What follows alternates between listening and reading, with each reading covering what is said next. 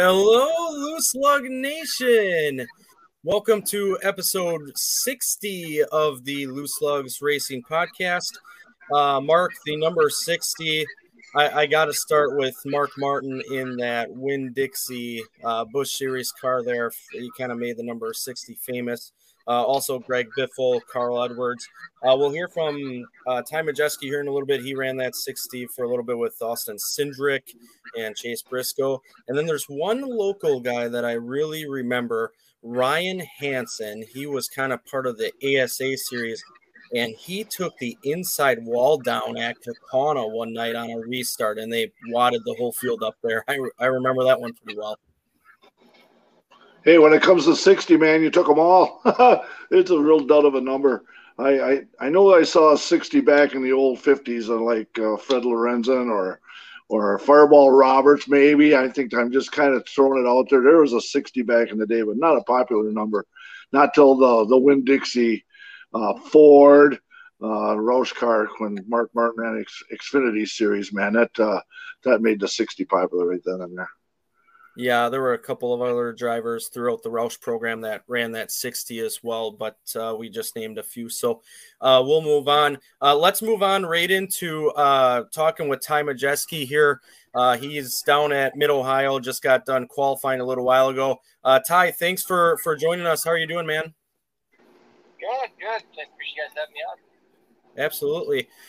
So let's go all the way back to Memorial Day weekend. My gosh, it's been a busy schedule for us. But, hey, you qualified on the pole and had a great battle with Kyle Busch early. You finished second in stage one, ninth in the second stage, and finished the race in 13th. Yeah, we had really probably our best truck all year at Charlotte. Just really good speed, drivability, raced really, really well. We had a subpar pit stop there. There's a caution, I think, with maybe 10 or 11 laps to go in the second stage, and kind of flipped the field. Half the field stayed out, half the field pitted, and we pitted hoping we were going to flip that stage. And one of the guys starting up front that stayed out had a bad restart, so we just got really far behind on track position. Just hard to make it up. You can make up a few spots under green, but it's hard to just march the field. Then we had a loose wheel at the end. It was going loose. I think I battled my way up into sixth and had a loose wheel that last stretch, and the last caution came out and loosened up even more, so we had to come down pit road and fix it. Ended up with a 13th with a really, really fast truck. So that one was disappointing for sure. Yeah, you said that was one that you had scheduled on there. Obviously not what you wanted, but still a decent points day. Then you move on to Gateway, where you finished sixth in stage one, finished the race in 32nd. Just a couple of unfortunate incidents had you fighting an uphill battle all day. And then one of the biggest things that I noticed, the team tried to ratchet strap the bumper up, which looked innovative, but unfortunately the NASCAR didn't allow that. So NASCAR used to allow bungee cords and all that kind of stuff. Up until this year, there was a new competition director on the truck series side. There were some rules that were different. So not really a new trick, but one that's not allowed anymore, unfortunately. So the whole day was disappointing. Again, another really fast truck. I feel like Gateway and Charlotte are really the two best trucks we had so far this season, and no results to show for them. I got into Taylor Gray there early and cut a tire down and got me in the back, and then a big wreck happened off of 4, and got caught up in that. And from there on, our truck was just very, very damaged. So it was an entertaining few cautions. They're trying to get it fixed with the ratchet straps and getting penalized, and it was entertaining for sure, to say the least. Running the Midwest Tour, you ran at St. Louis down there. Did any of that experience and shifting and all that stuff help you to run it and give your confidence a lot higher down there? Yeah, definitely. Anytime you've been to a racetrack before and the layout, even though it has gotten repaved since my super late model days, just having that experience there, and the shape of the corners didn't change. So just knowing where you need to run and where you need to be, and just having that sense of comfort going in is huge. Gateway's been a good track for me, not only on the late model side, but the truck side as well. Finished top 10 there with Nice, and had a really good run going there last year with Joe until we got caught up in that big wreck there off of turn 4. So I've had really, really fast trucks with ThorSport there, just no results to show for them. Then we go road course racing at Sonoma. How about this? First stage win, you win stage 1, and you finished 3rd. You were top 5 all day long. An awesome day for you and your team. Yeah, that was a really, really good day. Just, maybe the race I'm most proud of, not only myself, but is, Joe and ThorSport. Joe hasn't ran great on the road courses in the past. And it was cool to go there and run solidly. It's a discipline of racing that I don't have a ton of experience in, especially in a stock car. I've got some sports car experience, which helped, but the stock car stuff is so much different with shifting and braking and all that kind of stuff. So it was really cool to go there and qualify good and really put the whole race together. We stayed out and nabbed a stage there at the end of stage 1, then flipped stage 2 to keep our track position to go finish top 3. It was cool racing with all the Cup guys. Obviously, those guys are Cup guys for a reason. They're really, really good. But it was fun kind of being in the midst of Chastain, Busch, and Bowman. It was pretty much us 4 all day. What is it about road course racing? Because even last year at Coder, we were talking, you kind of had the fastest lap there, even though the day didn't end well for you. You go to Sonoma, you get that first stage win, you're running top 5 all day, really top 3. And also the dirt. We'll talk about dirt in a little bit. What about it has been suiting your style? Because those are the tracks that a lot of people seem surprised that you're running up front. So tell us a little bit about what do you think is fitting your style with those two disciplines of tracks. Yeah, I'm not really sure. I think, over the years I've gone to a lot of different racetracks, running, the Midwest Tour and traveling around with the late model team. I've just sort of learned to adapt quickly to different scenarios and different situations and different disciplines. That's something that you always take pride in as a driver, being able to do things that you haven't done before and adapt quickly and perform well with not a lot of experience. So, but we have a lot of great tools Toyota provides us. Time at the simulator. I race a lot, watch film, right? Anything I can do to shorten that learning curve before you show up in real life just helps. So I feel like just being prepared, right? Doing my due diligence before to these new racetracks, and got a lot of good people around me. The truck is obviously fast. Joe's done a great job, building his road course trucks, and the setups have been really good. So I think it's just all those things working together will yield you results like that, and in new situations. Then we go to now, like we just said, on the dirt. You finished 5th in stage 1, 4th in the race. Another great showing on the dirt. Yeah, dirt. We ran really, really good at Bristol. Really had a chance to win that race. Missed the strategy a little bit. Didn't get through the field as good as what Ben did there, but really had a fast truck. And then over to Knoxville. Knoxville is a little bit more, challenging for me. Just a different racetrack, and the track was rough and wet, and it was the lane was constantly evolving and moving from the top to the bottom, back to the bottom, back to the top. It was definitely more of a challenge, but there was a spot in the race where we fell back outside the top 10. Joe made some great adjustments during the break and got the truck back drivable for me again. We were able to march back up to the field and finish 4th. So that was a really good day for us on the dirt. We made adjustments throughout the race and got the truck better. Joe doesn't have a ton of experience on dirt either, right? He's not a dirt expert by any means. Obviously, he's incredibly smart with race trucks. So it's cool for him and I to both adapt to the race as it progresses. Hey, being in a competitive race truck, and you're running a lot of times, top 3, 4, sometimes 6. You're in some really competitive competition out there. It's got to be the most intense racing that you've ever had in your career. Is that true? Yeah, just the nature of the truck series is really aggressive just because dirty air is so huge. These trucks are so big, they poke such a big hole in the air, right?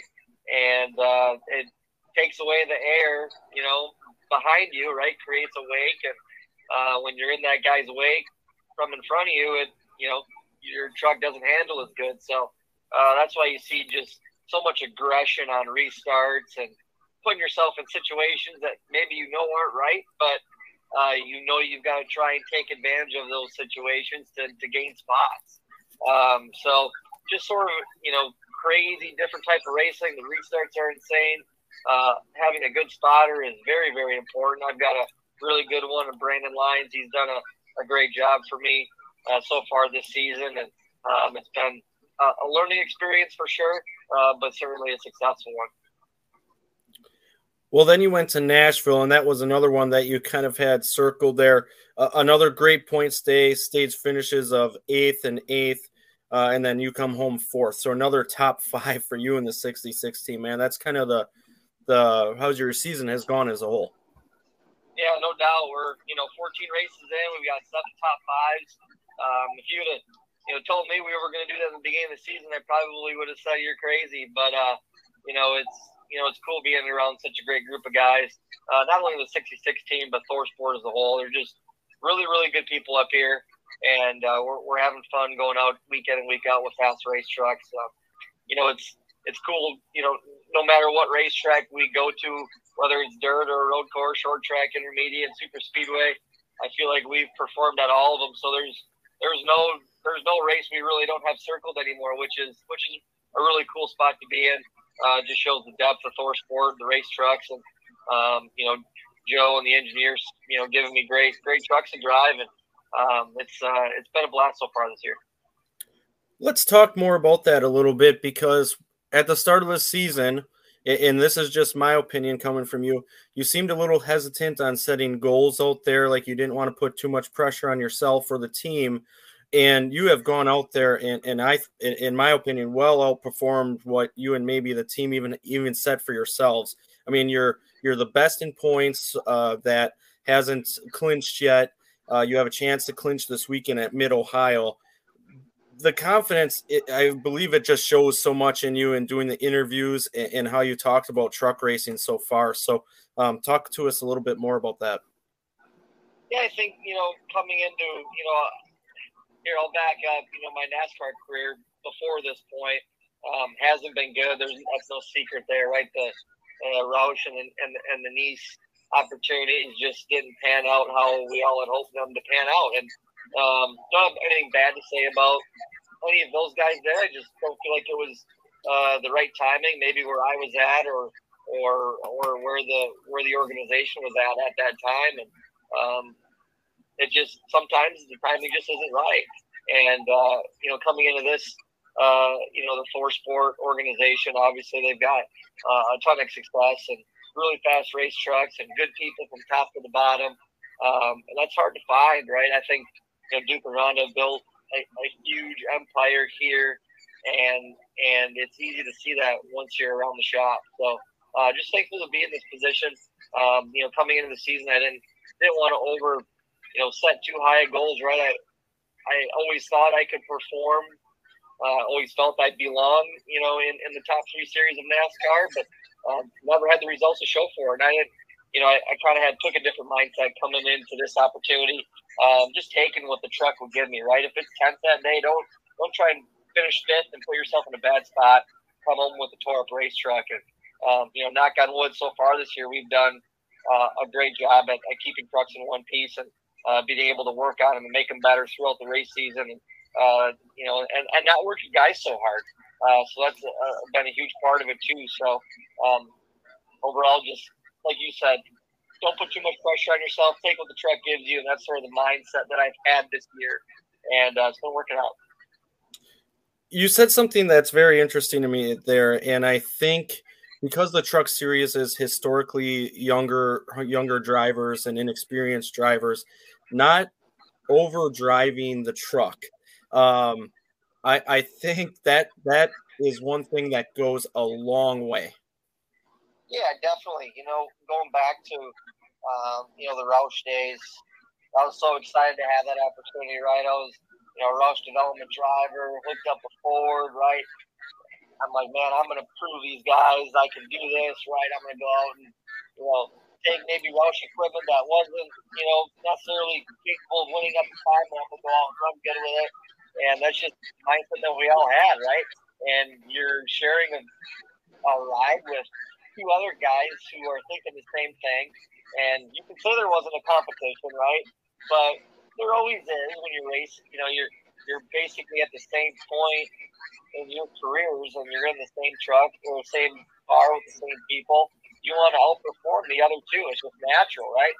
And I think just all those factors just caused the 60 program to really be a catastrophe, to say the least. Just didn't go well, and I think that was part of it. All of our mindsets were competing against each other. We wanted to do well, and quite frankly, I don't feel like their equipment was where they wanted it to be, and we were all worked hard at trying to put the best pieces out there we could. Everybody from the top to bottom worked hard at it, but it just wasn't there, and I think us drivers were pushing too hard and put ourselves in bad spots a lot. Hey, back home here, we always notice there's sometimes that you get snubbed that they don't interview you. But hey, Jamie Little came to the shop this week and had an interview, and it's going to be on before the race on tomorrow. How did that all go, and how'd that work out for you? Yeah, that was great. Actually, we were supposed to do. I was supposed to go to the Fox Sports studio at Race Hub and announce our Road Ranger sponsorship. And it just didn't work out in the plan, so they decided they were going to come up to the shop and do a sit-down interview with me instead. So excited for it to air tomorrow before the truck race here at Mid-Ohio. So excited for that. It was a great interview. Glad to have the opportunity to do that. So hopefully we can give them no choice but to interview us tomorrow afternoon. For sure. Yep. That is something that, we have noticed up here, even with your good runs. But going into tomorrow, you qualified 21st, but it was raining there. Tell us about the conditions that you and challenges that you faced with the rain today. Very, very wet. First real time, running in the rain. Obviously, rain tires, and the track got rubbered up because we practiced earlier in the day in the dry. And so there was obviously a distinct lane of rubber on the racetrack. For those of you that don't know, when you race in the rain or run a lap in the rain, you basically avoid that rubber because it's super slick when it gets wet. So you're basically searching. You're running offline, so you're braking, offline, and then you cross the rubber. It's really slick for a second, and then you get out of the rubber and you have grip again. So you basically take what you do on a normal lap and just do the opposite from a line perspective. So just a different whole mindset, I guess, to make speed in the rain. And like I said, I have zero experience with it. I've had zero experience with it before today. So learning experience, there's only one way to learn is by doing it. So hopefully something I'll get better at and kind of have an idea of what I can do better, what I can do different. But overall, certainly a challenge. What's your outlook for tomorrow with it? The weather, I believe it's supposed to be nice down there. So it'll change a little bit with what you dealt with practice and qualifying today. But you're going to have to come through a little bit of traffic. It's a standalone race for the truck series. So there's there's basically regulars throughout the field. Talk about your outlook for tomorrow. It's to be an interesting race for sure. Obviously, like you said, it's the non-companion, so no live pit stops. So we can only fuel and put tires on at the stage end. So eliminates any opportunity for strategy at all. So basically, if we're going to win the race, we're going to have to pass 20 trucks. That's the bottom line. So no flipping stages, no taking fuel, only 2 tires. It's straight up going to have to beat them the old-fashioned way. So that's good and bad. Obviously, qualifying was huge, knowing that. Obviously, didn't qualify well, so we're going to have to beat them the old-fashioned way. I feel like we haven't had a really good truck in the dry, one I think that's capable of running inside the top 10. So hopefully we can try and keep it clean and pass some trucks tomorrow and get a solid finish like ourselves in the playoffs. Hey, buddy, on Father's Day, we went to Slinger and we seen you were there shaking down the 21 car. Did you learn anything for the Nationals upcoming? Well, yeah, we did. We learned that we had missed a few things from a setup perspective and really had some things wrong. So I'm excited going back. That was probably the worst car that I've had there in a lot of years. Usually we're, pretty strong at Slinger. I feel like there we were just mediocre. So I kind of sort of attrition my way into a second place finish there, passed a couple cars at the end, but overall really couldn't go anywhere. So found a few things that we had wrong, and so we're going to regroup and go test there on Monday and hopefully try and get our third. Driving for Todd Nagel in the 21 for the Slinger Nationals. You've been in that car a few times now. Tell us about driving for Todd. Yeah, it's been a great opportunity. Todd with Incredible Bank and Wes Kuhn and Darren Soybert. Same core crew, right? We still have Chris, Craig, Banks, and Toby. Same equipment, right? They're the same Toby cars. Everything's the same, just a couple different people running it. So, been a good opportunity this season. Manstead's wanted to back off a little bit. He's been really, really busy. Had a couple key guys quit at his steel fab business, so he's been having to take over a lot of the day-to-day duties again. So he wanted to back off a little bit. It was a good opportunity for us to do something a little bit different to still go to the racetrack on a regular basis on the super late model side. So it's been great so far. We've fired off pretty well. Winning Citrus and then the Rattler. Haven't won in the Midwest yet this year. I can't believe I'm saying that, and it's almost Slinger National. It's been a lot of years since gone this long. So I'm a little bit of a drought here. So trying to get our stuff put together. And I haven't raced too much. Only raced I think 3 Midwest races so far this year. So. But excited to get back. Love Slinger National. Stacked entry list, probably the best that I've ever been a part of. So, gonna be a fun race on Tuesday. That was actually going to be my next comment. That we were talking to Dennis Chase of Chase Motorsports last night after the white race up here, and we kind of agree with him. It may be the best lineup ever for sure in a long time there, but. Also, speaking of that, Chad Butts took the white race last night, someone that you've been helping out. Yeah, Chad, I've been working, first of all, 2013, I actually ran for Butts back in Kakana, and we ran a few other races that year. They made the transition over from standard left-handers to Toby cars. I think that was at the beginning of last year. It might have been the year before. But they're good. They're really good people. Work hard at what they do, and so I've kind of been helping them out quite a bit over the phone and stuff. And went to their place, their shop a few times last year, and helped them just get pointed in the right direction now that they have Toby stuff. And cool to see the guy that I'm helping go out and run well. So he's obviously does a great job. Mike does a great job with the cars, and Chad's a good little driver. So it's been fun to watch Chad grow as a driver and also help him with the setups. It's rewarding for me.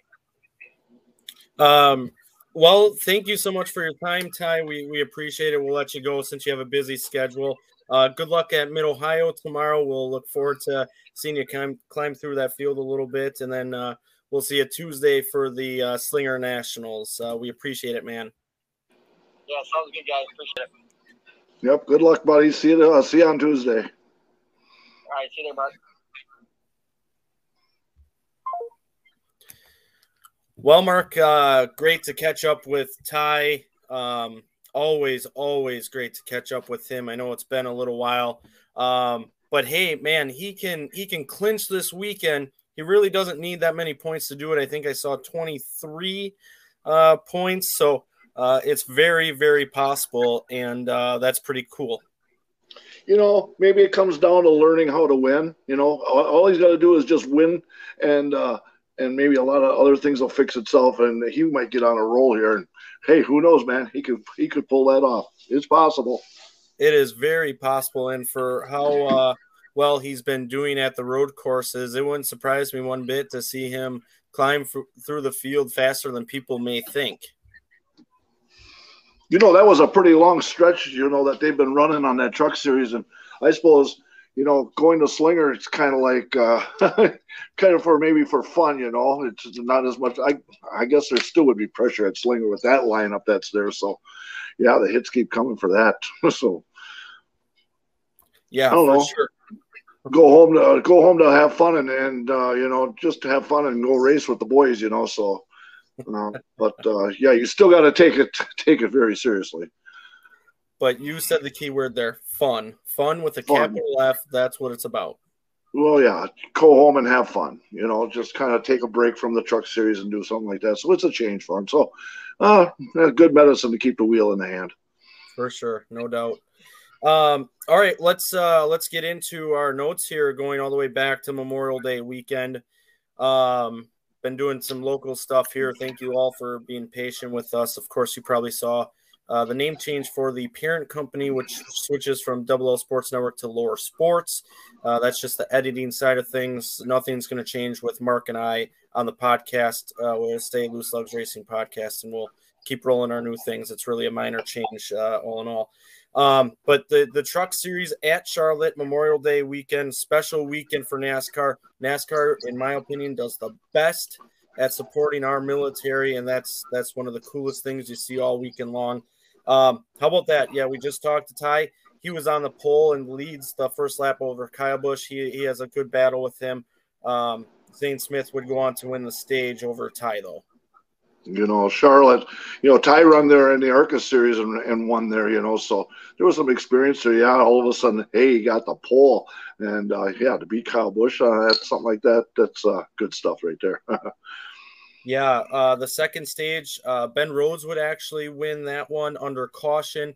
There was a big moment for Chastain. He had a hell of a save there in stage 2, but Ben Rhodes takes it. Hocevar was dominating late in the race, but there was a caution with 4 to go.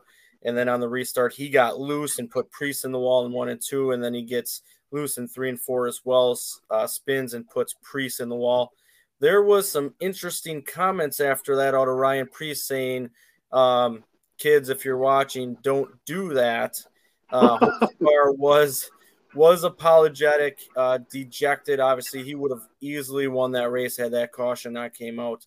But some interesting comments there in an interesting situation. It was sugar-coated on the TV, but it got a little bit more on the radio side of it. So he had even some stronger stuff said over there. So, but yeah, for sure. They go 3 wide for the lead on the final lap between Nemechek, Eckes, and Chastain. Chastain gets help from Enfinger and goes on to win. So Chastain, Enfinger, Nemechek, Eckes, Zane Smith, Tanner Gray, Kyle Busch, Chandler Smith, Friesen, Rhodes, and Preece were your top 10 there.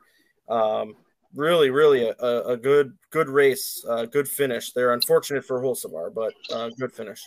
Yeah, Hocevar's had all kinds of them kind of sad endings, when he should have won, and it just didn't work out that way.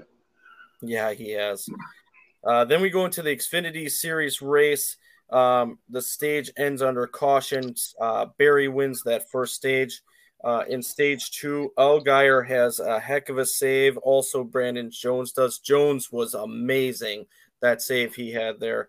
Allgaier would also win stage 2. Yeah, Allgaier. He always starts slow, but boy, as the year goes on, he picks up steam as the season goes. Yeah, and I said also win stage 2. I mean, I was talking about Allgaier saving and then win stage 2. So Barry won the first stage. But after that, Austin Dillon would lose a tire after contact with Jones, Kleck-Sieg, Alfredo, Graf, and Parsons. That looked like a Daytona or Talladega wreck. Yeah, pile them up. Charlotte's good for them once in a while too, you know.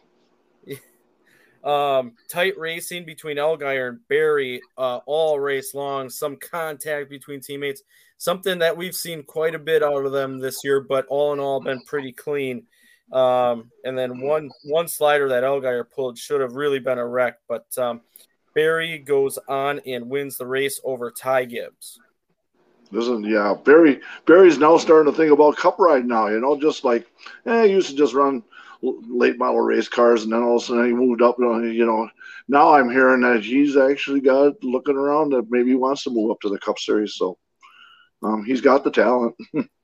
Well, let's talk about that for a second. Junior Motorsports has been in the news lately for wanting to go Cup racing, and Gregson's name's been thrown around, but what if it's Josh Berry that fits into that ride if they go Cup racing in a year or two? You never know. Once again, you know, we'll have to watch and see what the sponsors and how the stars line up for him. So, yeah, but he has the talent to get there.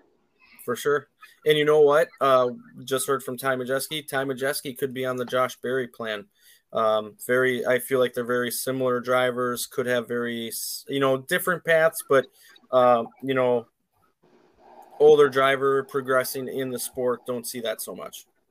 Yeah. So, yep, it all depends how the sponsors are and how it lines up. So that's all silly season stuff yet. So, but it's already being talked about here, you know, halfway through this season. They're already looking forward to next year.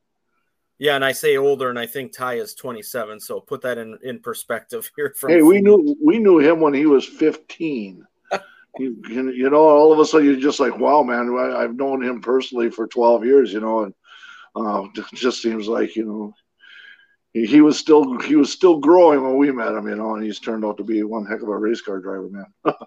Yep, for sure. And then we had the Coca-Cola 600. Suarez kind of squeezed Kyle Busch at one point, and Busch spun out. That was for the lead. Elliott would go on to win the stage over Tyler Reddick. Yeah, Kyle Busch still was a wheelman, and anybody less than that probably would have put her in the fence. And Suarez kind of chopped him and turned him around, and Kyle still was a wheelman to save the car. Yeah. Larson, was kind of having a rough day. 2 penalties for equipment outside the box, and then he was on fire for a little bit. But he still had a shot for a good day. But unfortunately, he and Blaney stayed out, and both had issues after that happened. Blaney got loose and brushed the wall. Larson got loose and spun out shortly after that. Yep. So that was a strategy move that was going on there. And then after that, speaking about Blaney hit the apron and spun on a restart, collected a bunch of cars. Byron, Bubba, Kurt Busch, Hamlin, Truex, others involved in that. Suarez would win the stage over Ross Chastain. Yeah. It looked like Blaney just touched the apron just a little bit, and then, you know, once they're all side by side like that, it just turns out to be a big heap. You pile them all up. Yeah, and the other thing that was interesting in that stage too there, due to the caution, Chase Elliott didn't get a chance to meet minimum speed because they didn't go green long enough. He came back down pit road, but due to that, because it's the length of pit road, the damaged vehicle policy expired on him, so he had to park his car even though he probably could have continued. You know, it used to be 5 minutes, and they generously gave 1 more minute, 6 minutes. Sometimes there's guys that are actually getting caught when they were close to going back out, you know, or, you know, Bubba Wallace, there was something like that they wanted him to limp along just to make it to the end of the stage, and it wasn't fast enough. NASCAR said, you park it, you're not fast enough. And that was kind of a strategy deal, and just like, well, that kind of stunk. But that's the rule. So, you know, that tells you right there that you really have to be on top of it at all times. But you remember back in the 80s, you know, these cars were all wrecked and they were taped and there was parts and pieces and these things flapping in the wind. And I mean, there was some real structural damaged race cars racing around on the bottom, you know, but they were in the way, and that was a safety kind of deal, you know, and it's probably a good deal that they kind of made a rule to keep the junkers off the track. Well, I don't remember the 80s. I wasn't around, but if you would have said 90s or 2000s, yes, I do remember those. It was always that way. That that's where 200-mile-an-hour tape came from. Just tape it on, nothing's bolted on or anything, and somehow that damn tape would last. They proved that at Daytona, and taping up cars, and they're just tapes flying in the breeze, but the parts would stay on. It was I had a joke with you a little bit and show your age a little bit. Yeah, I'm getting up there. So, but I'm still full throttle, buddy. Full throttle. Full throttle. Hey, happy birthday yesterday as well. We didn't announce that on the podcast. Yeah, but I appreciate everybody that reached out to me, man. Super day, man. Super day. So always the best time of year to have a birthday, right around the 4th of July. Perfect time of year. And on a race night. Oh yeah, well that was convenient. They could have saved the fireworks from last week too and put them out this week on my honor too. But well, can't have everything, man. All right, yeah. All right. Kyle Busch spins or saves it, I guess you would say. Goes right onto pit road, no caution, good call. He did end up pitting. Chastain would win the stage over Briscoe. Remember, that was the third stage because the Coca-Cola 600, being the length that it is, has 4 stages. Yeah, 4 stages. More. Yeah, but there's more points. There's 10 more stage points that are available there. So, yeah, they've put that out of 100 laps each one, 100, 200, 300, 400. So for the laps, and that's how the stages work there. Yeah, Briscoe and Suarez make contact with Suarez spinning on the front stretch. He gets tagged by Gillen, and Buescher flips after his tire comes off and suspension grinds into the turf. Remember, we have been proponents of the turf there, but you saw a car flip, but that's not why it flipped. It was due to what was going on with the car. Yeah, it was mechanical there. That's independent suspension there.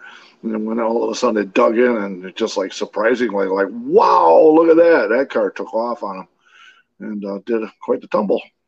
Oh, yeah. Another big wreck. Austin Dillon had a huge run and went for the lead. Chastain, Larson, and him made contact. Dillon went hard into the wall. Logano went hard on the wall. Larson spins.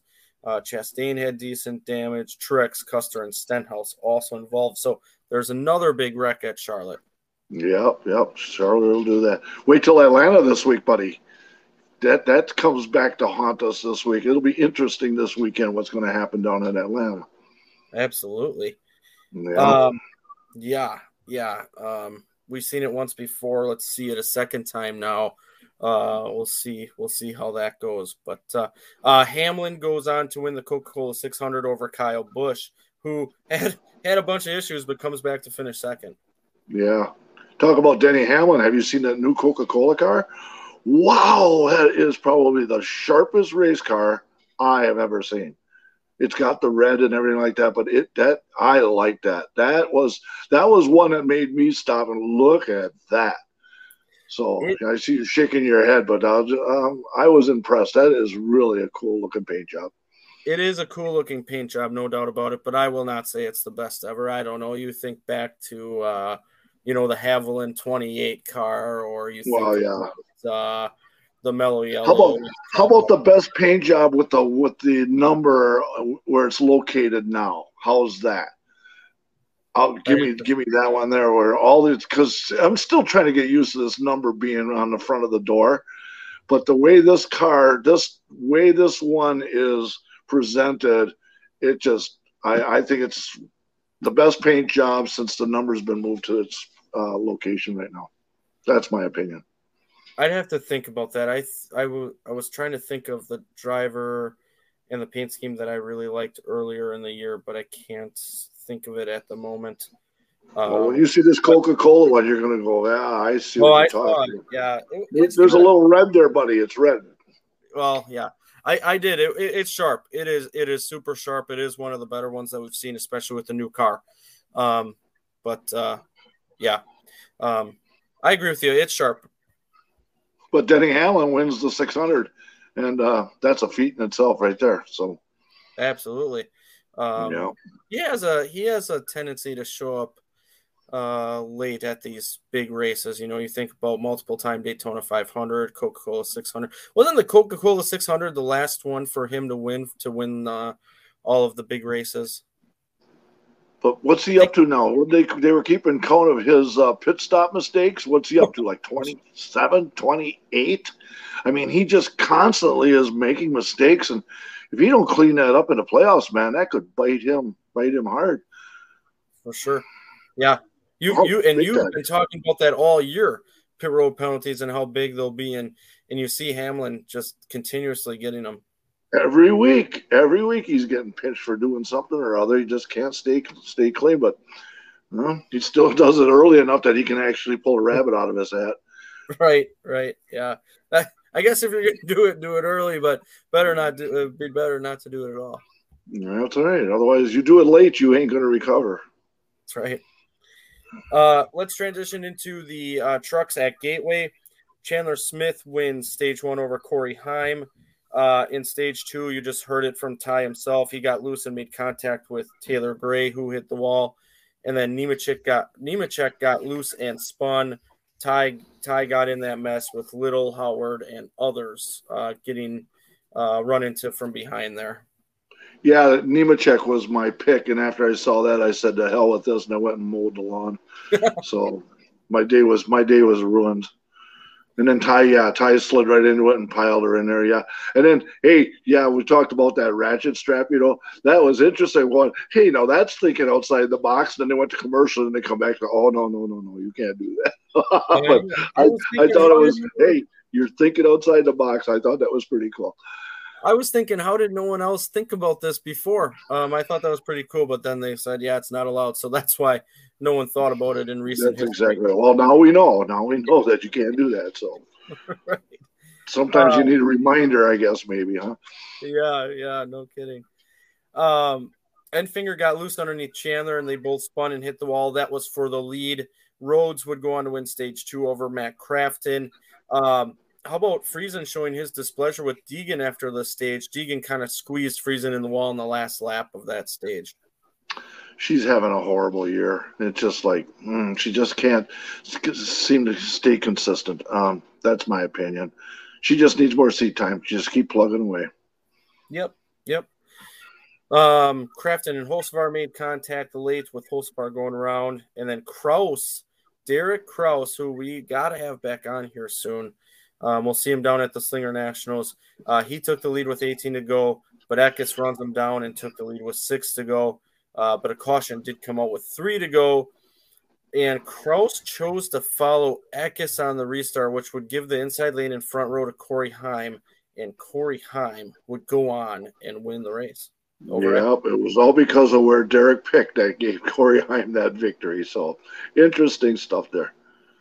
Yeah, Kraus and Hocevar made contact with Hocevar spinning there on that restart, and a big hit from Tyler Hill. Hocevar had leg pain and was taken away on a stretcher, where we learned that he had a pretty serious injury on that leg.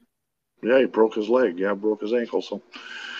So he's been hobbling around on crutches. I think he's still on crutches. I see didn't he win a race over in Michigan? Maybe it was the crutches are still there. He's supposed to be at the Slinger Nationals on Tuesday, and I don't know if he's gotten rid of the crutches yet or not, but that's impressive, running around on a bad wheel and still performing rather well.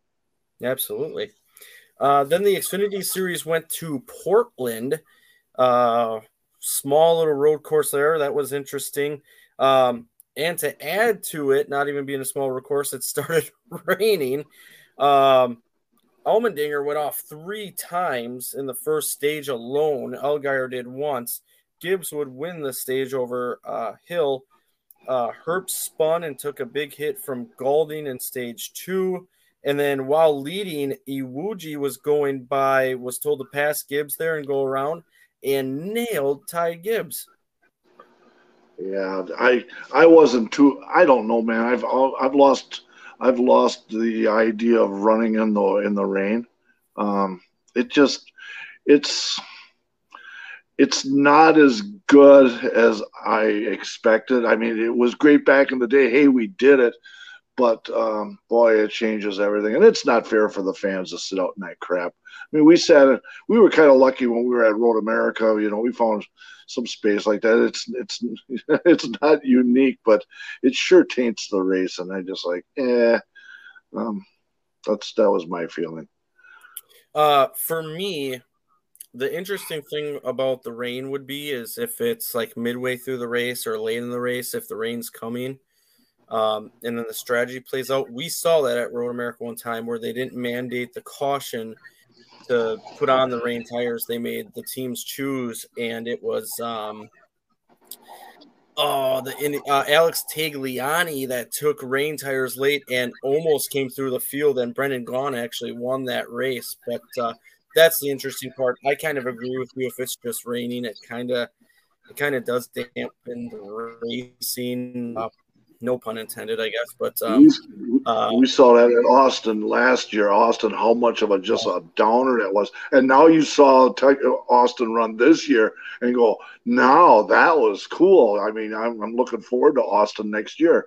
But that rain out it just kind of was a damper on the whole. I don't know. We'll absolutely, yeah, I agree with you. Gibbs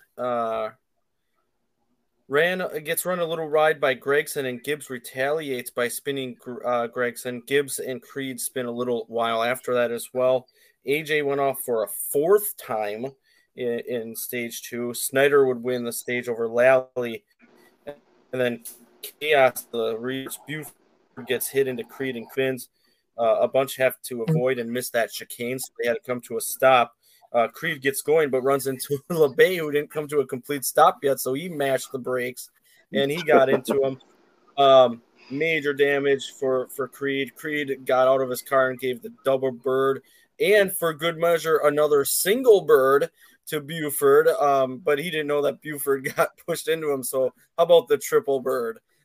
There you go, the triple bird. Yep, and it's just and it wasn't blurred out either, so you definitely told him that he was number 1 3 times.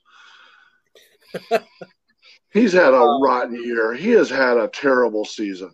You'd have to say straight up. I mean, that team has always been performance has been rather good, and it's just bad luck all the way around. No speed, and just struggling with everything on that team. Yeah. Still can see the talent at times, but like you said with Deegan, consistency needs more seat time. The team needs to be more consistent for him as well. So that's what that's about. But how about AJ Allmendinger wins the race over Snyder? There was some more action late, but yep, AJ wins. There were some hurt feelings after that one. Gragson says he will pay back Gibbs. But AJ, he goes off track 4 times and still wins. That's amazing. Yeah, he even said it was just a terrible car, and somehow he got it back and worked at it all day and found himself up front at the end. Yep. Cup was at Gateway for the first time. Cindric would win stage 1 over Blaney. Stage 2, Chastain got into Hamlin after trying to get by him for a while. Hamlin hits the wall and has broken parts in the back of the car. And then that's when the interesting stuff happened. Chastain was trying to get by Hamlin, and Hamlin was sitting there and swerving at him. And then Chastain gets into Chase Elliott, and Chase Elliott is mad at him. So they kind of tag teamed him there on one of the restarts. And, oh, man, the drama. Yeah, there was drama there. It's just like – it kind of takes the interest off of the race, and you're watching the shenanigans going on there. Yeah, it is what it is. When you got a victory under your belt, you can actually sit there and play them kind of games, But if you're trying to get yourself into the playoff hunt, you ain't got time to be messing around with that. You got to get up front and keep going. For sure. Stenhouse got into Bubba, and Bubba spun, and Denny didn't appreciate that either. He showed his good friend Stenhouse that he wasn't happy with that. So, boy, Denny was hot underneath the collar through stage 2 on that one. Yep. It's all part of being a car owner too, right? Yeah. Harvick had a brake issue on the right side and nails the wall with 5 to go. The race would go into overtime. Logano passes Kyle Busch back on the restart to win. They had a pretty good battle. So Logano first, Kyle Busch second there for the first time at Gateway. Yeah, that Harvick hit, you never really see Harvick ever take a badass hit, and that one. He tried to move the wall with that hit. That was a good one. Oh, he sure did. Oh, God, yeah. Sonoma trucks, Bubba blows up early.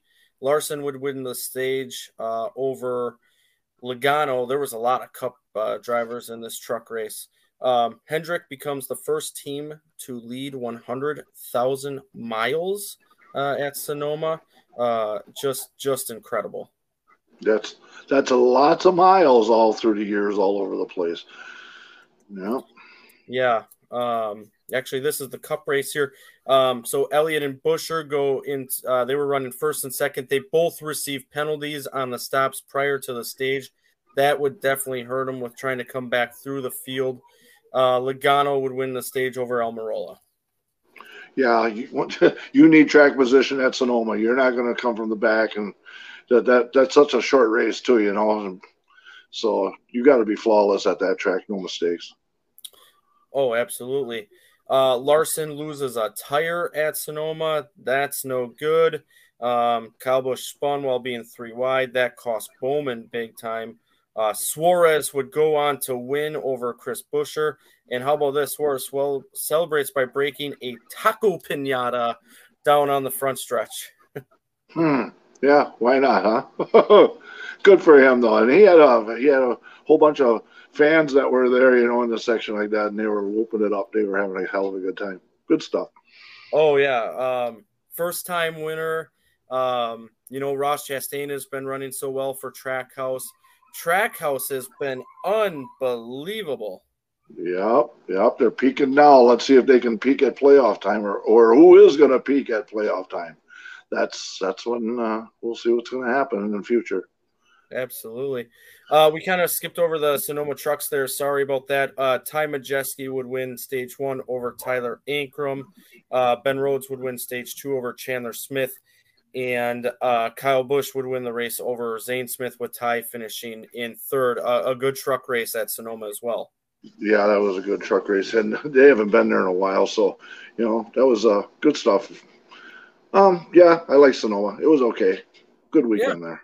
Yeah, I put on a pretty good show, I would say. Sonoma, that turn 11, that's always the interesting spot there. Yeah.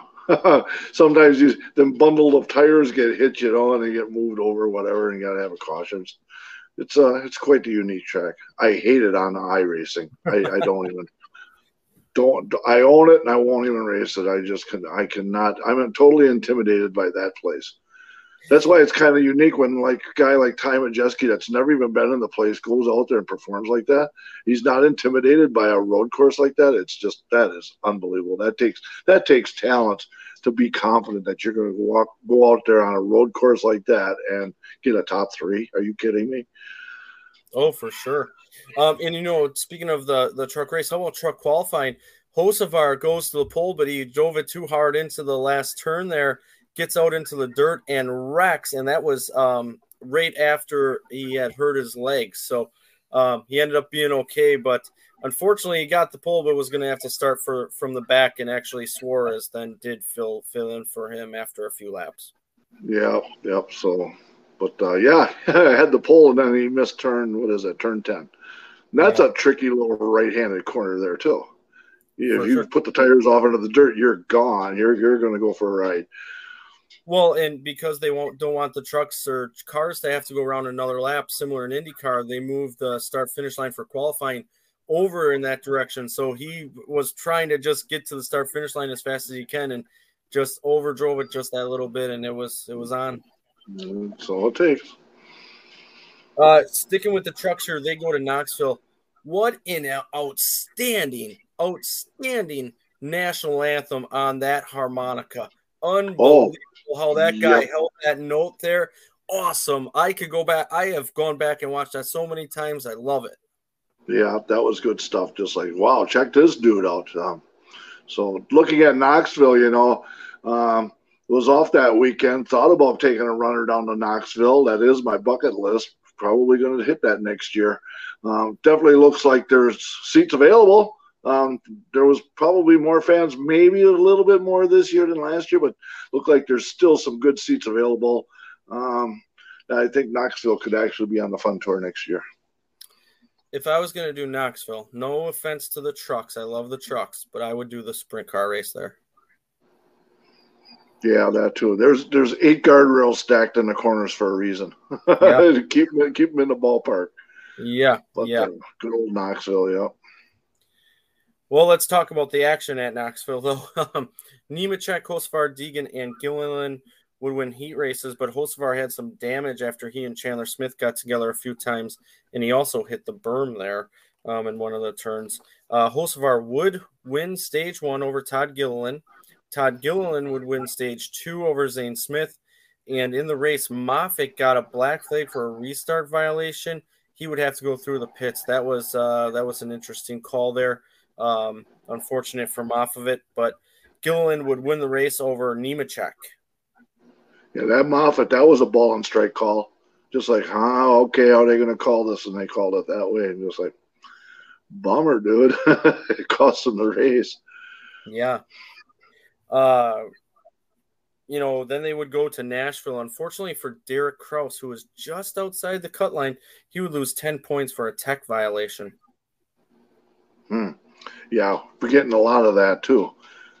Hearing every once in a while somebody's getting pinched, but they are watching these vehicles, and so that's what they're supposed to do. So, yeah, it is what it is, as long as it's fair. That's right. Wood and Crafton make contact early. Wood slams the wall. Maybe a little bit too much aggression out of Crafton early there. It was kind of one of those things where Wood was kind of using a weird lane and kind of was coming down, and Crafton was creeping up a little bit, racing deal. Just unfortunate. But Zane Smith would go on to win the stage over Ryan Preece.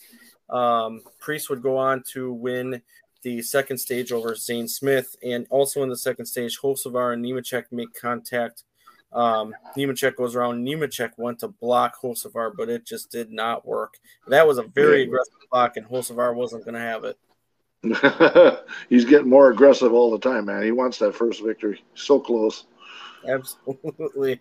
And then 4 wide into turn 3, Ty, Matt DiBenedetto, Corey Heim, and Enfinger were 4 wide. DiBenedetto and Heim make contact, and those guys go hard into the wall. Chandler Smith got a piece of it. Wow, that was a big hit. When we were talking to Ty, and I was going to actually bring that up, that incident, but I had other better questions to ask. And on that, most people would say that Ty got to that corner first, and it surprised everybody else as they were racing. But the hole was there. Ty got to the corner first. Place ain't built to go 4 wide, and it's just unfortunate that they didn't make it work. Ty looked good, and the other 3 didn't look so good. Pile them in the wall, and yeah, Matty D wasn't happy. Matty D was quite boisterous about that move by Majeski. Yeah, you could call it aggressive, I suppose, but I think it could have worked. It almost looked like Matt D all of a sudden realized they were 4 wide and tried to get out of it and mash the gas. And when he mashed the gas, the truck went up just a little bit, and there's no room for error. Yeah, and they're moving right along there. They pile them in the wall pretty good there. So there's some speed going on there in Nashville. For sure. Ryan Preece would go on to win the race over Zane Smith. Then the Xfinity Series also at Nashville. Allgaier would win both stages, the first one over Bain, the second one over Gibbs. Barry spun later in the race when Preece got close to him. Unfortunate there. And then Mayer and Gibbs get together. Where have you heard that before? Yeah, you're going to see them guys for years and years running into each other. A little bit more respect this time around, though, I thought. Yep, for sure. For sure. I totally agree with that. Allgaier would win the race over Trevor Bain. On a concrete track. You put a concrete track out there, you might as well take Allgaier because he will dominate on concrete. It's almost like with the playoffs that they are, if Allgaier was in a cup car, a decent cup car, and they were going to some of these concrete tracks, you would have a shot at the playoffs every year. Yeah, I agree with that. He sure has concrete figured out. Yeah. The cup race was delayed after 41 laps due to lightning. Byron then had a steering issue and had to go to the garage. LaJoie and Bowman made contact. Bowman slammed the wall. Briscoe got loose under Ty Dillon. They both hit the wall. Truex wins the stage over Hamlin. In stage 2, the race got delayed again due to lightning and then rain. Bubba stopped on pit road exit and Reddick slammed into him. Yeah. Sorry, didn't know you were there. But yeah, the rain delay, that kind of sucked. I was at work that night, and I was still surprised that they were still trying to make a go of it. But hey, they got it in. They did. Long day, holy smokes, long day, and it was hot there, man. It was a brutal weekend. Did you see that when Allmendinger got out of that car in the Xfinity race, and they put that mountain of ice there, just dumping water on it? But here he had this like big old mound of ice, and he had his feet in there. And I'm thinking he's got to run on Sunday too, And gee, I wonder, the feet's got to be blistered and everything. I mean, he was complaining about burning his feet halfway before the race was even over. Yeah, that's crazy. Yep. So Bubba stopped on pit road. Bell and McLeod made contact on pit road as well. Truex won the second stage as well over Hamlin. Blaney spun later in the race and barely brushed the wall. Buescher had a wheel come off on the last pit stop, which caused a caution and also a 4-week suspension. Yep. It is what it is. You can take some guy that can purposely wreck somebody and he can go race the next week. But when the guy loses his tire, a crew chief ends up getting suspended for 4 weeks. It just doesn't add up. I don't understand it. We'll get into that. A late caution would set up an interesting restart with Elliott leading. He and half of the others stay out. They would restart with 4 to go. Kyle Busch would restart just outside the top 10. He was the first on tires there. Keselowski and Custer had an issue and got in the wall. Brad had a flat tire, but Chase Elliott does go on and holds on to win over Kurt Busch. Yep. So good finish. Quite popular. They rang the siren at Dawsonville real late at night, so I suppose they were wondering what that was all about. I think what time did that race get over with? It was after midnight, wasn't it, down there? It was almost midnight here. So yeah, the siren wailed at the downtown Dawsonville late at night. That night. You're saying it wrong. Siren. Oh, it's the siren. That'd be another bucket list if I ever go down south. Have to stop over at Dawsonville and go in there and kind of snoop around. That'd be good. You're too? On to something, buddy. You're on to something, buddy. That'd be a good place to stop. We're bucket lists. You and I. On the way home from the Snowball Derby, it's really not that bad out of the way. I didn't think about it. You just caught me kind of speechless. You right. It can be done. It really isn't that far away. Why do we not do that? All right, there we go. We got a place to go. Hopefully, they got a Whataburger real close too. Well, if they have a Whataburger, we'll be getting there a lot faster than what we thought. Why?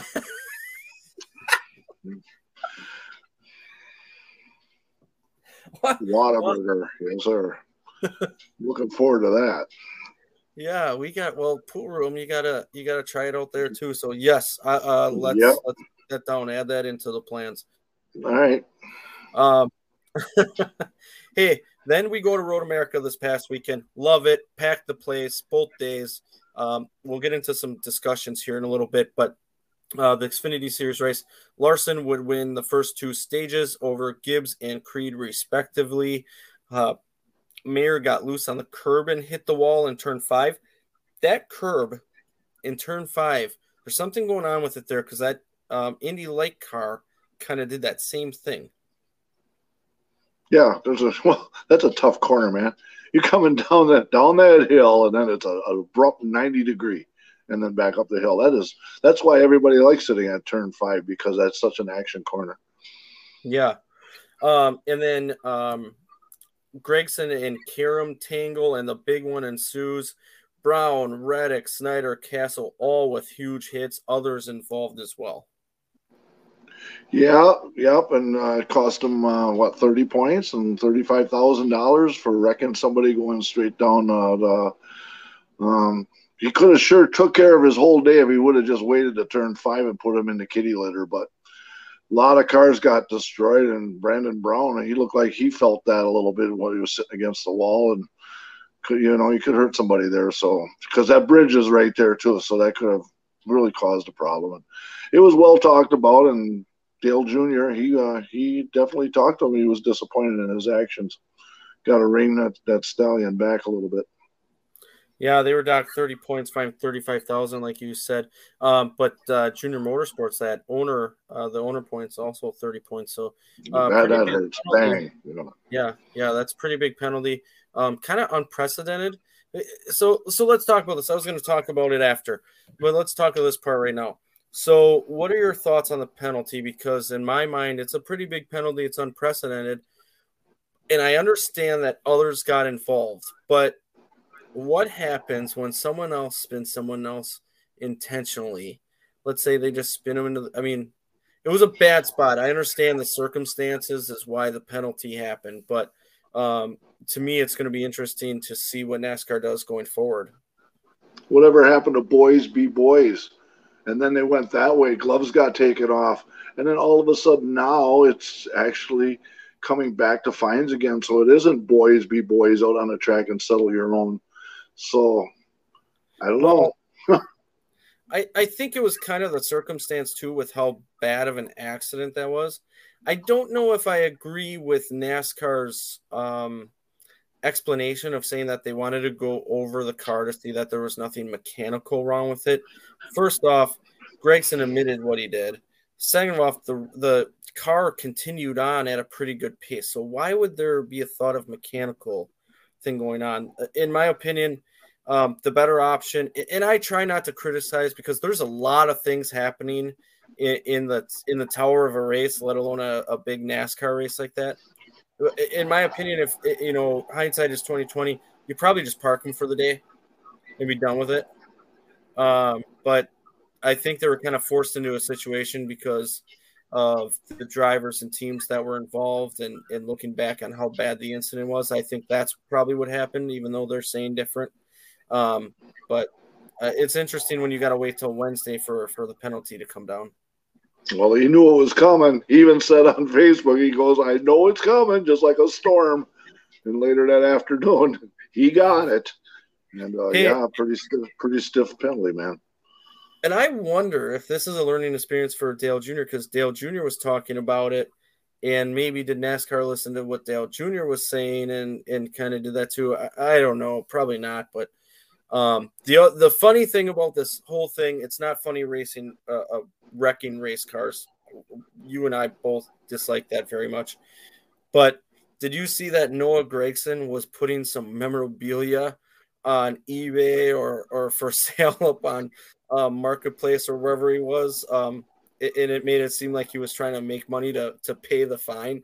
That was pretty funny. Noah has a great way of marketing himself, even in a bad situation. Yeah. Once when you talk about wrecking cars, let's look back, and there's still something on the back burner with Byron and Logano, what happened at Darlington. And you got Jeff Gordon that was standing in the back fanning the flames saying, we will get even someday. And that, and it's out there. And when it gets to be championship time of the season, those two can find themselves together and say, aha, there it is. But that, wrecked on purpose, well, yeah, and then what comes around goes around. We'll see where the season leads, but there's some unsettled business between those two heavy hitters. Well, think about the guy we're talking about, Gragson. We just talked about it 10, 15 minutes ago. He thinks he owes a payback to Ty Gibbs from Portland. So now I think that probably will not happen based on what just was handed down to him. Yeah. but it's to me it's a situational penalty. So there's no probation there, though, is there? There used to be a probation with that, but I didn't hear nothing about the P word. I didn't. Here's a fine. Here's your points. Move on. Try to be a good boy. I think that's because they don't want to get in the situation of investigating things or having their hands in it. I think it was truly situational, and it's still boys have at it, but I think their hand was kind of forced with the situation this time. Yeah, you got to draw the line in the sand somewhere when it becomes totally unsafe kind of move. So once again, ball and strike call. So it is what it is. Talking about another dangerous situation, Riley Herbst and Pizza pit team for the second week in a row. Very, very dangerous, hitting or close to hitting some pit crew members. Those Warriors are crazy, man. Got their back to the action, and in Road America, everything's backwards. Try eating your supper left-handed, and doing stuff like that. And it's when you're so used to doing everything all together. Yeah, drink beer with left hand. Try that sometime, Lauren. Good thing I'm ambidextrous, so you're left-handed. That's why you're saying that. Ambidextrous. Oh, I go both ways. Oh, but anyway, yeah, that's as far as that goes. So, but once when you're on Road America, everything is backwards, and it definitely is challenging towards the teams and the drivers. And you've seen a lot of guys pull in, and they were too close to the wall, and they just, the right side was. When you always have the left side, you can mark it in the driver's seat how close you are to the wall. But when you're on the opposite side, that whole dynamic is different. You got to be over, and try to figure out where the right side of the car is against the wall. And seen many cars that got way too close to the wall this week, so that was a mistake. Yeah, yep, for sure. And they talked about during the race they're going to try to fix that situation because it wasn't just the opposite situation in Road America. It did happen recently as well. But yep, you're right. It is a little more challenging when it's the opposite side. Caution with 2 to go. Custer loses brakes in turn 5 and has a huge hit.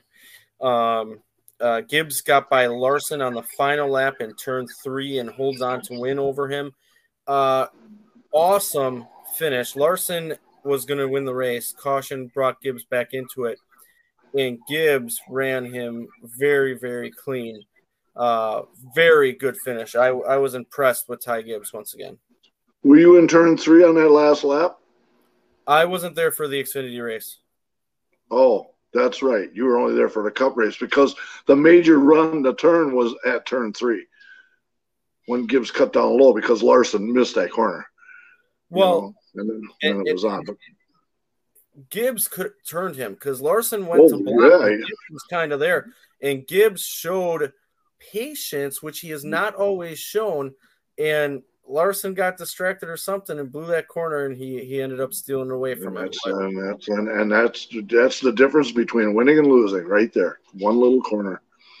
Yeah. Well, let's talk about the Cup race there. I was there for that. It was awesome. Briscoe wins stage 1 over Cindric. Blaney wins stage 2 over Hand.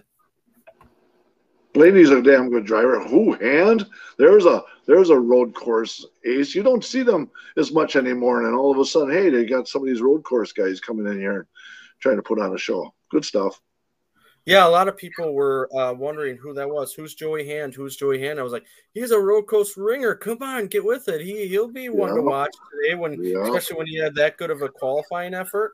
You just knew. Well, back in the day when Boris said, he was always and he was quite the character in himself, and he was always good to see him race. But he was one of those ringers back in the day, So it's good to see that come back a little bit. I like that. Throw some more people in there and see how it goes. Oh, yeah, I totally agree. Makes it interesting. And, you took a team that doesn't always run well, and, you finished in second in a stage. You qualified inside the top 10. Pretty impressive. Well, it only would enhance their program, so why not do it? Sure. Right. Bubba and Logano tangle a few times. Logano kind of spun Bubba Wallace out. I believe that was turn 5. And then I saw this funny thing, but Bubba kind of pushed him through the S's there as Logano went off road, and he kind of hit a jump there. He got some good air, but there was a funny thing I saw on Twitter. It was saying Bubba kind of got his what was it, the 06 team control on, and they had this little speedometer that they used to have in the NASCAR 06 game, and you could tell that the 22 was getting mad at him for kind of nudging him a little further, and then he went off, and then they were rivals. It was a pretty funny video. I had a laugh at that one. We were friends until the corner was over. Now you're in the red, and I hate you. Yeah, so. Kyle Busch had a rough day, though. Man. Yeah. His luck is up and down this year. He's all over the place. He's not consistent. He is fast, but the consistent finishes are not there. Yeah. How about Tyler Reddick? He passes Elliott shortly after the final pit stop of the day and goes on to win his first Cup Series race. That was coming. You know, you think back at Bristol Dirt when him and Briscoe made contact and he lost that race. He won the race over Elliott. Good racing. You know, there's been a lot of talk about Road America being off the schedule for next year. And it's a sensitive topic for me, I guess, because how do you pack the place with over 100,000 fans and take that away? Plus, it doesn't make sense that Road America would repave the whole track and not have NASCAR there. The situation just doesn't make sense to me.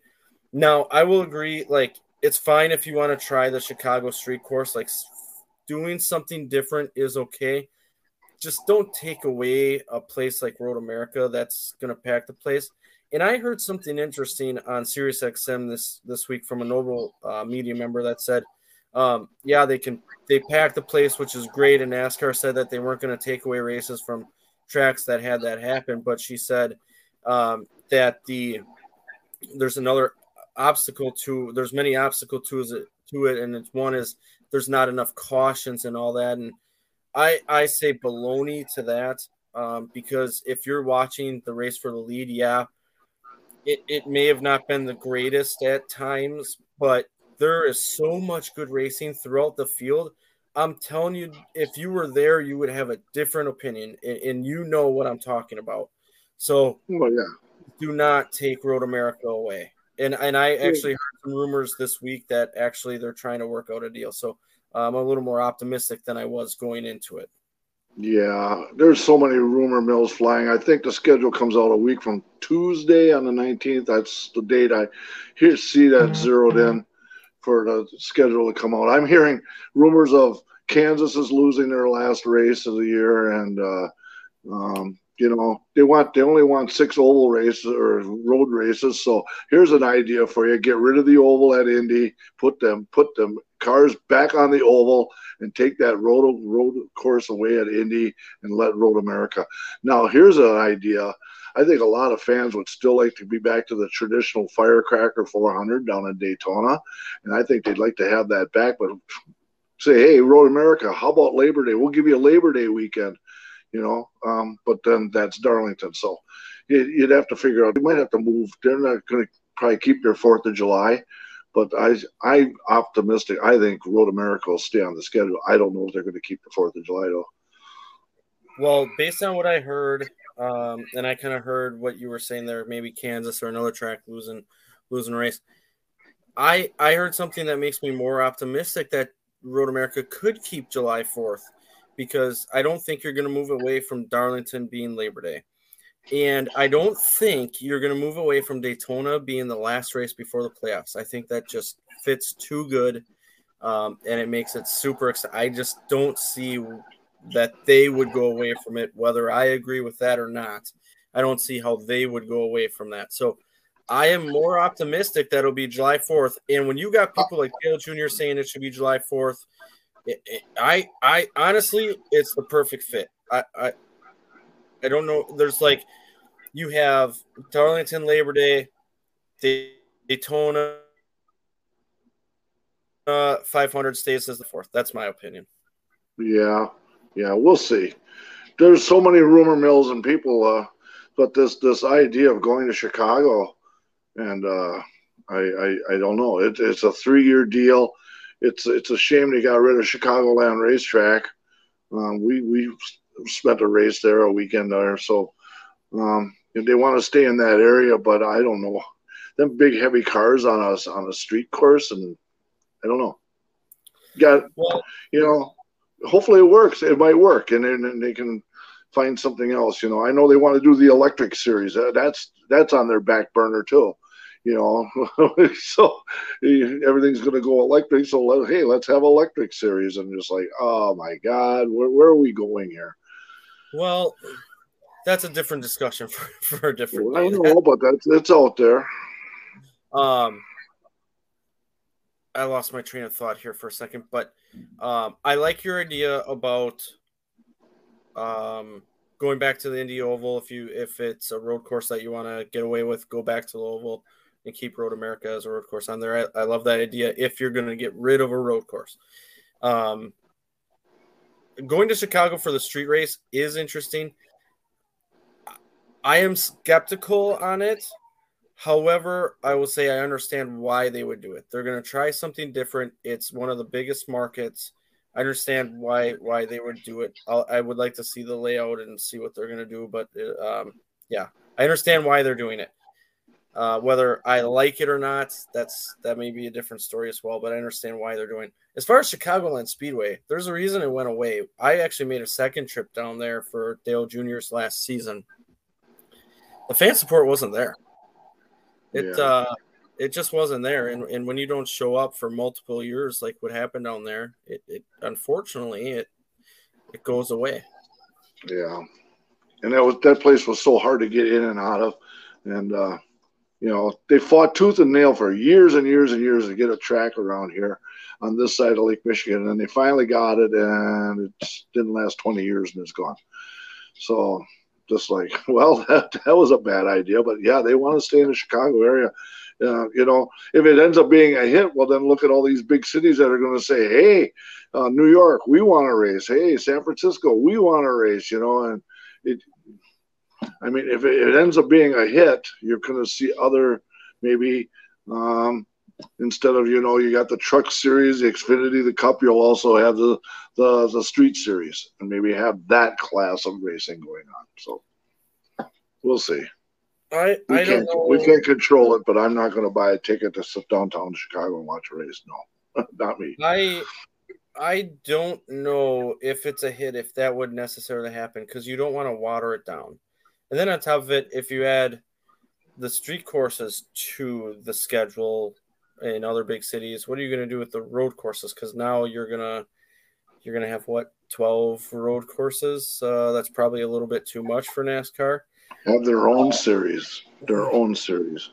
Make SUVs out of them, and make sure you run every big city. You run them at night. So, but the other thing is, you look at Formula One and their expansion in the U.S. over the years. They have that program on Netflix, which is incredible. And they're doing these big cities. They just did Miami, which was a turnout. They're doing Las Vegas next year. They've done other cities, here in the U.S. and abroad that have been hit. So I understand why NASCAR is going to try it, because it's been a hit for them. So try it. It's a 3-year deal. If it doesn't work, then it goes away. I understand why they're doing it with the market, the money that's going to be involved in it. I just don't want to see Road America go away. That's exactly right. So, but the rumors are there. We'll see where it is. Week from Tuesday, I believe that's the schedule. So don't lose sleep till then, buddy. Yeah. So Slinger Nationals coming up here. We talked to Ty about that, but that's going to be a super event. And then even before that, tomorrow, which is Saturday, we are going to Grundy County. You have been there once before. This will be my first time. It's the last track in the Midwest that I really have to hit other than Cedar Rapids. So I've been to every other. And Toma's now running. Oh, yeah. The Big 8 Series is out there. So Toma, you can actually add that to the list. Yep. I'm gonna have to hit Actually, that one. and I feel bad that I'm at you, but Toma was on my list as well. So Toma, Yeah, cross Grundy off. So Toma and Cedar Rapids are kind of the ones that I need hit. But Cedar Rapids is very far, so that's a stretch to make. yeah. Whenever it's running and see what happens, that is quite a ride, And we always went out to Iowa Speedway, and we had a blast out there. And it's a shame that place is just sitting there doing nothing. But they just had a race there. Didn't they have a ARCA race there? So at least the walls are still up there and the fences. So, but Yeah, we pains enjoyed me to Iowa. not see a race there. It pains me not to see a race there, man. Iowa Speedway needs to stay on. That one needed to stay on the list, and that's being just sitting there collecting dust right now. Can you I'm imagine? sure people in Kentucky huh? Can you imagine if Cup would go there? That would maybe be an annual event for us. Well, they'd have to double their seating, and they'd have to get that extra exit off the interstate. But they've got an international airport right outside the parking lot. I mean, we watched Childress get on the plane and zoom, and he was out of there, and just like that's got to be popular for everybody down there. And that was a place to watch a race. I mean, you could see the whole track, and love the Iowa racetrack. It's too bad it's just sitting there. Yeah, you and I went down there twice. And had a blast both time, and the racing was phenomenal. Wow. Man, yeah, that's another place. I hope gets back on it. IndyCar there was pretty good too. I wouldn't mind seeing that if they get back there. And that's another thing. Rumors are flying with Milwaukee with IndyCar, and we're going to do Milwaukee for America. So this is gonna be interesting here in these next few months. Yeah. As long as people support their racetracks, get off the pay-per-view stuff and get out there and support your local racetrack while they're still there. Yeah. And we've had many discussions at racetracks about that lately, and that's for another time also. So I like seeing full racetracks, man. I like seeing the grandstands full. That tells you, that's your barometer. It tells you how well your sport is and how healthy it is. So. Well, I was saying about Grundy before we went off on another tangent. Yeah, we went off Grundy. Tell me and the fans about Grundy. I'm looking forward to this tomorrow. Grundy has one great big grandstand, and it's huge. And when we were there, it's got to be 5 years ago, the place was really, really full, packed. Got iron walls that are on there. When you walk through the tunnel, it's like walking through the tunnel at Lambeau Field. You walk out into the tunnel, when you're on the main walkway, the wall is right there. And as the cars go by, you can feel the marbles bouncing off your shins. And the cars are practically right underneath you as they go by. So really pretty cool. If you're sitting on the front row, the cars are right there. Kind of reminds you of the Dells in a way. So pretty cool little bull ring, man. You're going to enjoy it. It's a fun place. Okay. Looking forward to the ARCA Midwest tour down there tomorrow. And then Slinger Nationals, man, we were talking to Ty about it. We talked to Dennis Chase last night about it. It might be the best field ever down there. That is going to be one heck of a show, man. 20,000 to win. Good stuff. Watching Ryan Hall, y'all, and looking at forecast, might need a rain day on Wednesday. So just I know we're going to be all right. We'll be all right. We'll be all right. So if Lauren says we're going to be all right, we're going to be all right. But try to keep Wednesday open just in case for insurance there, people. Yeah. Hey, I got the experience of a lifetime a little bit. I went down with Matt Panier to pit report at Slinger a few weeks ago and got to see the Midwest trucks who are going to be there on Tuesday as well from the infield. Dude, and everyone, I am telling you, I get the best seat in the house, I feel like, at WIR on a weekly show, at least on the quarter mile. There's something different about Slinger. Being in the infield of Slinger and watching those Midwest trucks, and I'm sure it would be the same with the super late models, go around that place. It is like nothing I thought I would ever experience. Unbelievable. It's pretty much indescribable. You have to do it if you're able. You pretty much had to look up to watch the race, didn't you? Yeah, they're kind of like raid at you, maybe a little up. But the thing is, so it doesn't feel like you're looking up because you don't realize how banked that backstretch is, but it's banked so much that they're kind of like slanted down, so it doesn't feel like you're looking up. Yeah. So I bet you that's a unique place. And you got to have your head on a swivel in that place, man. Oh yeah, because they're carrying so much speed that it doesn't take much for them to end up where I was. Yeah. Yeah. Looking forward to that one, man. What a lineup. Holy smokes, what a lineup. There's going to be some really good drivers that are not going to make that race. That's unbelievable. But it's going to happen. There's just no way around it. There's going to be some good drivers that are not going to be able to participate. Yeah. I mean, it's hard to believe that we're at Slinger Nationals already, but then you see that lineup, and it's glad that you are because, man, I'm getting goosebumps, man. I'm getting goosebumps. This summer's flying, man. All of a sudden, when season gets going and starts chugging along, now we're starting to get into the meat of the schedule, and good old hot July, and we're these next 2 months, man. The plate is full. We'll be doing a whole bunch of racing coming up, man. Looking forward to it. For sure. Well, I think we talked long enough there, buddy. Thanks everyone for sticking with us. I do have an update. I know we've been only putting out like one podcast out a month. That is going to change come early to mid-August. We are going to try to put out weekly, bi-weekly, maybe an option too, but try to do weekly. Mark, if you're unavailable, I may just hop on here and do a live show and talk about the race and see what I'm going to get better at marketing and doing Facebook posts, and there's a lot of opportunity there. So be on the lookout for that. I know we've talked about it for a while, but there's a big change happening with my family. So it's going to free up some more time. So this is going to be a real opportunity to hop on. So it's going to be a few changes for the good coming up here. But thank you, everyone, for staying patient. Thanks for the support. If you're down at Grundy, hey, we'll see you there. If you're at the Slinger Nationals, hey, we'll see you there. Mark, happy birthday yesterday once again. I got to say happy birthday to my brother today, Andy.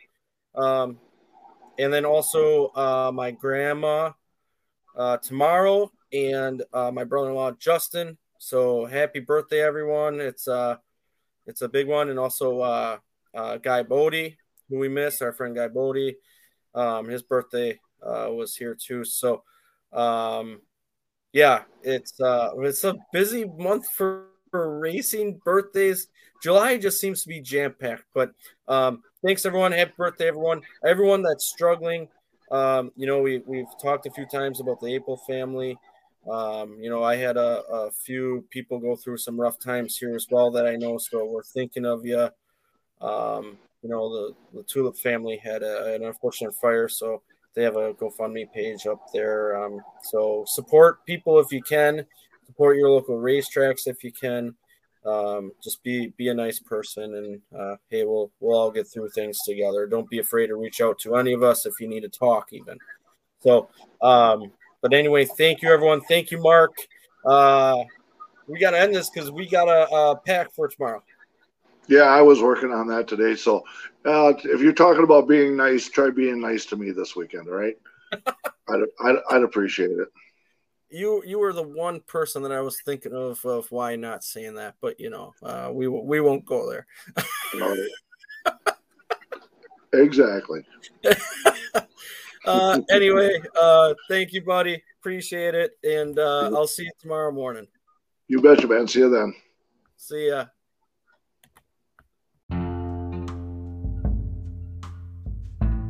This has been a production of Lore Sports. Hope you all enjoyed it, and thank you for listening.